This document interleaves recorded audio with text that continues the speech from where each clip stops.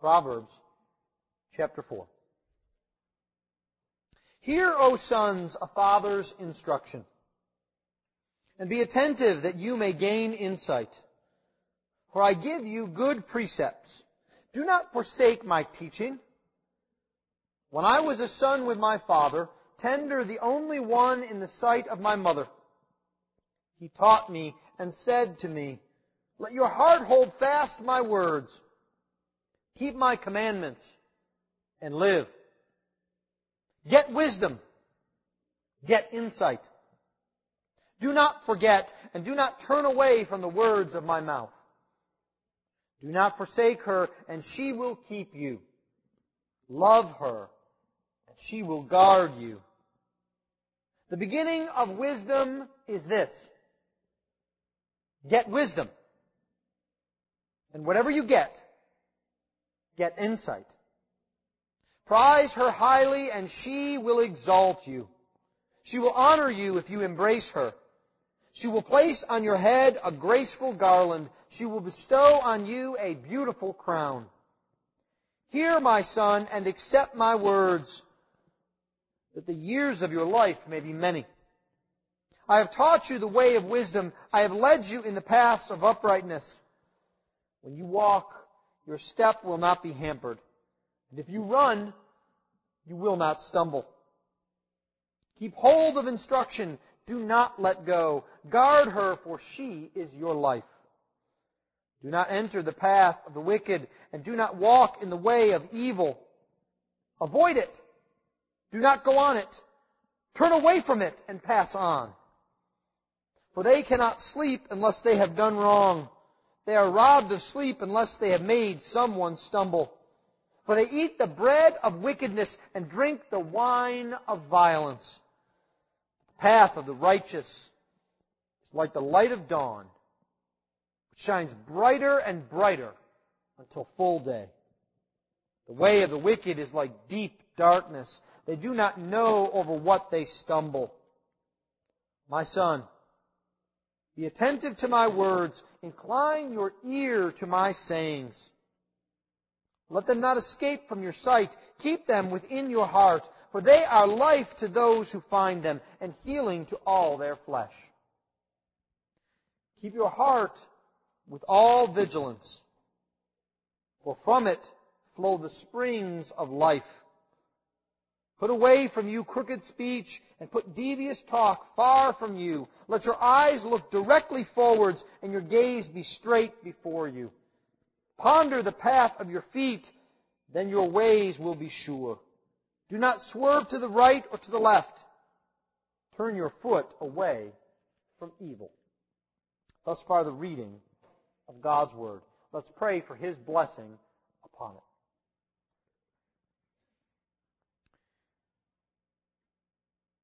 O Lord, we ask this evening that you would teach us from your Word, that you would show us the way of wisdom, that you would help us to walk upon it, that you would keep us upon its straight and narrow, that we might meet the Lord Jesus Christ there, that our lives might be changed, and that we might follow after Him all of our days. This we ask in Christ's name. Amen. Well, which way will you go? There are many paths in front of us, aren't there? It seems like the younger we are, the more options we have of where to go, and the less experience and knowledge we have of which is the right path. Society isn't much help either, is it? It tries to tell us that we need to do new and exciting things. We need to strike out on our own. We need to be our own person. It's the sort of philosophy that's built up from a famous poem. You may know it well. Two roads diverged in a yellow wood, and sorry I could not travel both. And being one traveler, long I stood, and looked down one as far as I could to where it bent in the undergrowth. Then took the other, and just as fair, and having perhaps the better claim, because it was grassy and wanted wear. Though as for that, the passing there had warned them really about the same. Both that morning equally lay, in leaves no step had trodden black. Oh, I kept the first for another day. Yet knowing how way leads on to way, I doubted if I should ever come back. I shall be telling this with a sigh, some were ages and ages hence. Two roads diverged in a wood, and I took the one less traveled by. And that has made all the difference. Two roads, seemingly of equal value. The best thing that we can do is to take the one less familiar and less traveled, to be unique, to strike out on our own. This is the philosophy of our day and age, but I would put it to you that it's not the philosophy of the Scriptures. The Scriptures, especially in Proverbs 4, teach us that there are indeed two roads. They do indeed diverge.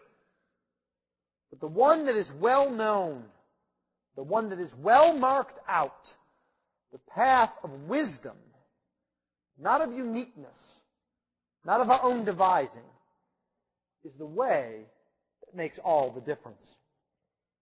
In Proverbs chapter 4, we are taught the way of wisdom.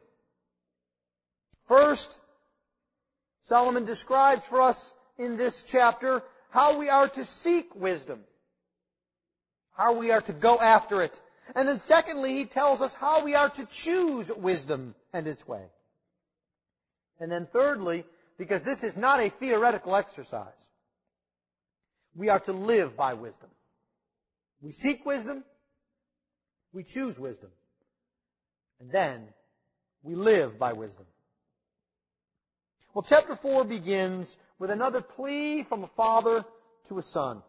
Hear, O son, a father's instruction. Now, we have seen this several times, and it's very difficult to understand this plea if you are not a father yourself, if you are not a parent. Because you have to understand, young people, that when your father or your parent tells you to do something, there is a good deal of their own regret and pain and loss in it. Don't make the mistake that I made. Listen. Follow along this path. Take the benefits of my experience. And here we get an interesting addition to this ordinary call from a father to a son. The father says to his son, you know, I was like you once. I was helped by my father. And he says, what you need to do is you need to remember what wisdom is all about. I want you to know, be attentive, because I want you to gain insight. Now, you notice here that the father is pleading with his son to seek wisdom, not so that he'll do everything that the father wants, the way the father wants him to. Not so that he will do what the father thinks is right, even. But the father pleads with his son to be attentive and to gain wisdom and gain insight for the son's own benefit. Because, as we have seen before, wisdom is a principle that we must live out. It is not a formula that says, if you are wise, you will live on this street and drive this car and go to this school and have this many children and have this job. No, we don't plan out our lives in advance. Because life throws us all sorts of curves, doesn't it? Things we don't plan for. We have to live places we never dreamed we would. We have to face problems we never thought we would face. And the only way we can do that is by having the wisdom that comes from the Lord to deal with the situations as they come to us. And so the father says to his son, indeed, I was helped by my father, in verse 3. When I was a son with my father, tender, the only one in the sight of my mother, he taught me and said to me. Now you have to hear the emotion in the father's voice. Perhaps you've experienced this. Your own father has tried to give you instructions in something. And then he begins to recall how when he was in your place, and how his father had given him instructions. And sometimes, yes, he ignored it to his own pain and detriment. And other times, especially later, he saw that his father was looking out for his good. And so now, he seeks to pass it down another generation. He says, when I was so young, I was an only child. My father helped me. And what he said to me was, hold fast to my words with your heart. Keep my commandments and live. Get wisdom, get insight. Essentially, the same thing I'm telling you now, the Father says. He says, I understand it's not that easy. For he says, my Father told me to get wisdom and to get insight. And then look at the verbs that follow here. Do not forget. Do not turn away. Do not forsake. You see, the Father here is pleading with His Son, saying, it's not like I was perfect and I had done everything right, and therefore you have to as well. He says, it's so easy to forget. It's so easy to turn away. Son, I know this from personal experience. Remember. Hold fast. Resist forgetting. And then he takes a bit of a different turn in verse 7. He says, as you seek wisdom, you have to remember, but you have to do more than remember. And verse 7, it almost sounds comical, the first half of the verse, doesn't it? The beginning of wisdom is this. Get wisdom. What does that mean? How do I get wisdom by getting wisdom? What does that mean? But you see, I think this is a truth that sometimes we need to hear. It's so easy for us to turn things around in our mind and to try and play out all of the permutations and to try and theorize and try to work. And the Father says, son, the beginning is to begin. You start by starting. Roll up your sleeves and go after it. You must make a decision here, son. There are two roads before you. You must go there.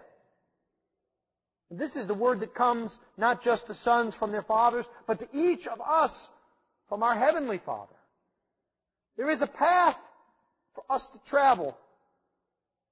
The way you travel the path is by putting one foot in front of the other. You have to begin. Every road begins with the first step, doesn't it? The beginning of wisdom is to get wisdom. And then the second half of this verse, and whatever you get insight. Now, I think what he's saying here is this. And whatever you can get your hands on, whatever it costs, whatever you have to do, get wisdom and insight. It's more valuable than anything else. Don't give up halfway. Don't wonder if it's worth it or not. You must act, and you must act as if it's the most important thing in your life.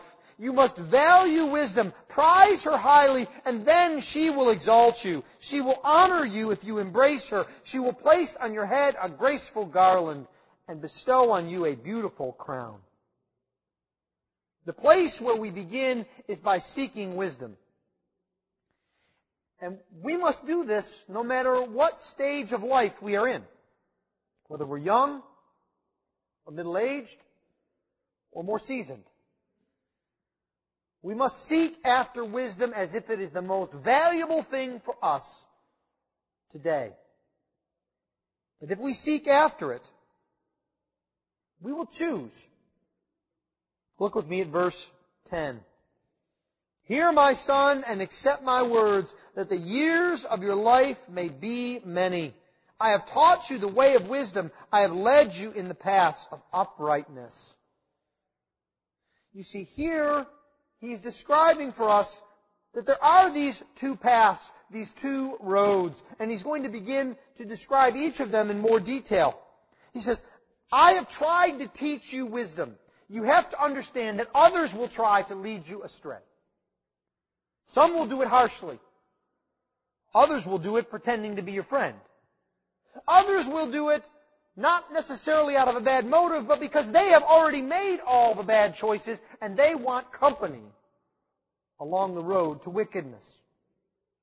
Others will try to lead you astray, but you must accept my words, says the Father. Because when you do this, the years of your life may be many. I've led you in these paths of uprightness. Wisdom will prepare you for life, and wisdom will protect you. But what is this path of wisdom? This path of uprightness? He tells us in verses 12 and 13. When you walk, your step will not be hampered. And if you run, you will not stumble. This is a path that is smooth and that we can go on with confidence, pushing onward to our goal, knowing that our ground is steady. Have you ever been in a place where your footing was not very secure? Perhaps you, like many young people, tried to walk along a curb, foot after the other, and you tried to be steady. You start to lean one way, and then you balance, and you start leaning the other way. Perhaps you've seen someone in a sporting event lose their footing. Have you ever watched it be comical, seeing someone run to first base and they lose their step and their stride and they begin to lurch and fall and tumble? And you think, well, that's no good at all.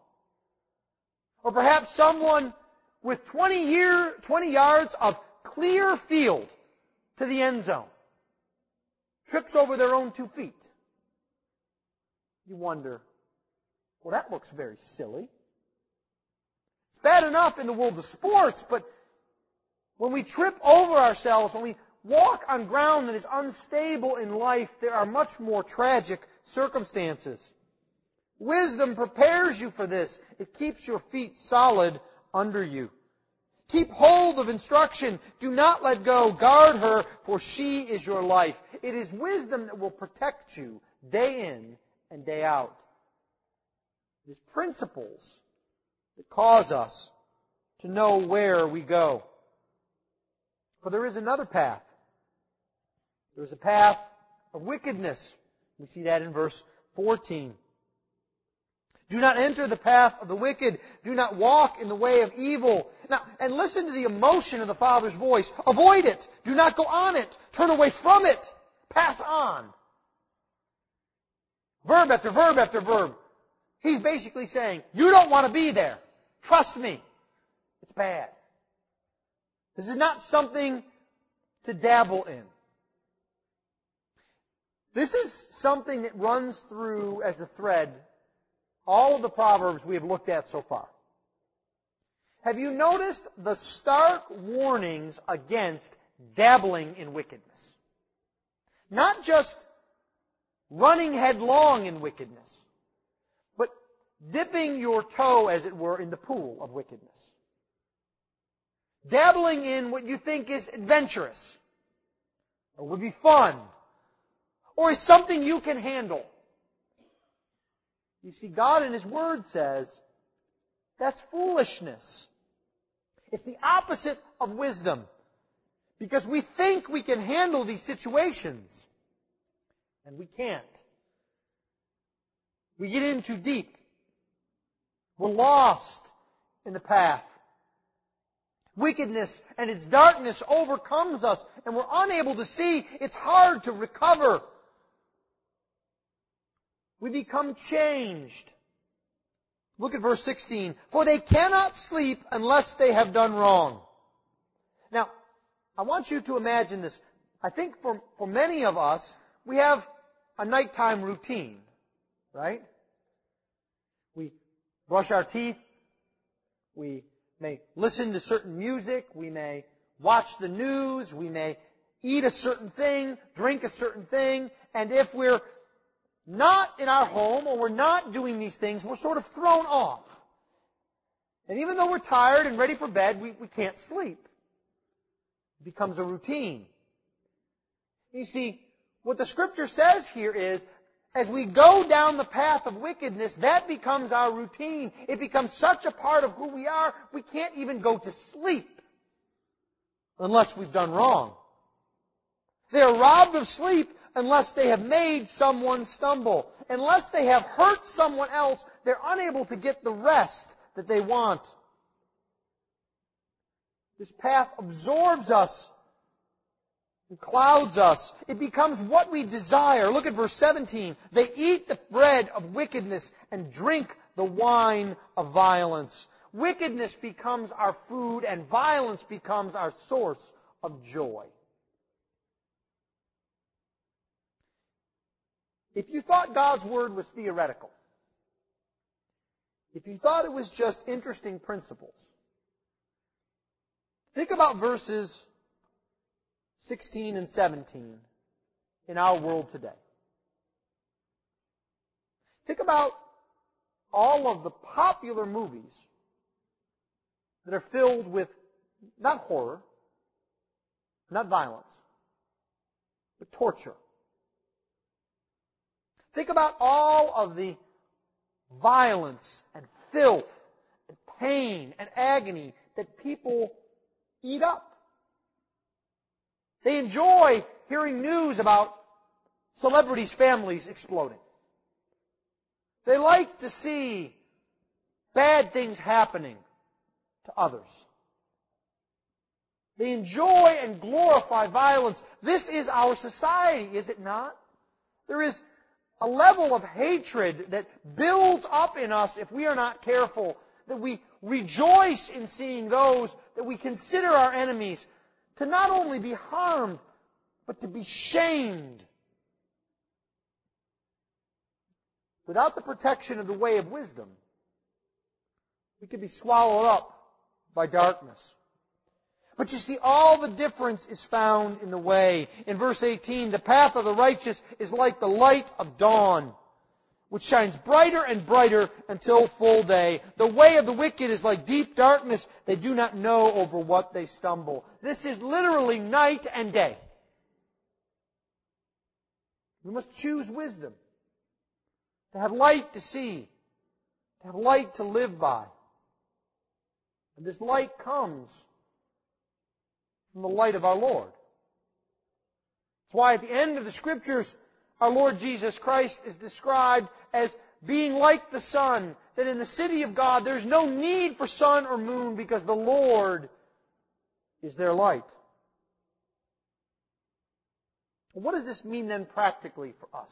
Thirdly and finally, it means if we seek wisdom and we choose wisdom, we must do something with it. Have you ever had the experience of really, really wanting something? Really, really wanting a certain toy. Really, really wanting a certain electronic. Really, really wanting something that you thought you had to have and would just make your life so much better. And then you get it, and it gathers dust in a closet somewhere. Right? It didn't meet your expectations. You don't really have a use for it. Someone reminds you, you asked for this for Christmas every day for 2 months. Do you think you could take it out of the closet and use it once? You see, those sorts of things aren't of any value. Just wanting something is not the end in itself. If we truly want something that is valuable and has purpose, we will use it. We will live with it and by it. And that is truly the case for wisdom. In all that we do, Solomon says, we are to live in wisdom. And he goes through kind of a checklist with us in verses 24 through 27. Do you see that? He says first, in verse 20 actually, it starts with your ears. My son, be attentive to my words, incline your ear to my sayings. When you listen, listen for wisdom. And then, in verse 24, it moves to our mouth.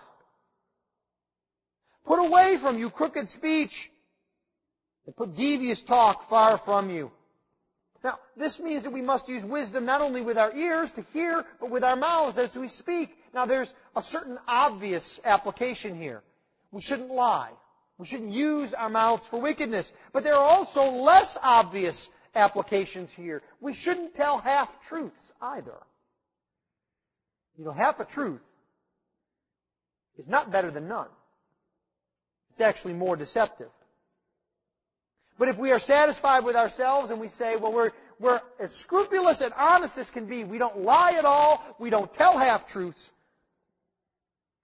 then you must ask yourself, do I grumble? Do I engage in cynical chatter? Am I flippant with the things that I say? Do I use my mouth wisely or not? It starts with the ear, it moves to the mouth, and then Solomon moves to our eyes. Let your eyes look directly forwards, and your gaze be straight before you. He says you must be steady and purposeful in your gaze. You must not be enticed off the path. Later this year, the third of the 3 movies about The Hobbit will come out. I didn't know that there were 3 books in The Hobbit, but I think there are 3 bundles of money to be made. But you may remember the story of when the dwarves and Bilbo go into the forest, and one thing that they are told over and over again is what? You don't go off the path. Because it's dark. And it's dangerous. What happens to them? They grow weary. They look off and they are enticed off the path. They think they can get food off the path. They're sure that they can get back to the path as quick as can be. They go off the path and they're lost in the darkness and night. Now, metaphorically, that happens to us all the time. We think we're on the straight and narrow, and all of a sudden, our attention is drawn. And we say, well, we're supposed to go this way, but I can just go over there for a minute. I can get that, and I'll come right back. And when I come back, I'll walk twice as fast. Okay, that's what I'm going to do. You see, our eyes must be fixed upon the goal, upon the Lord Himself. We must be steady and purposeful with our eyes. Our ears, our mouths, our eyes, and lastly, our feet. Look at verse 26. Ponder the path of your feet, then all your ways will be sure. Do not swerve to the right or to the left. Turn your foot away from evil. Your feet, to be obvious, carries you where you are going. You can't just wander through life, can you?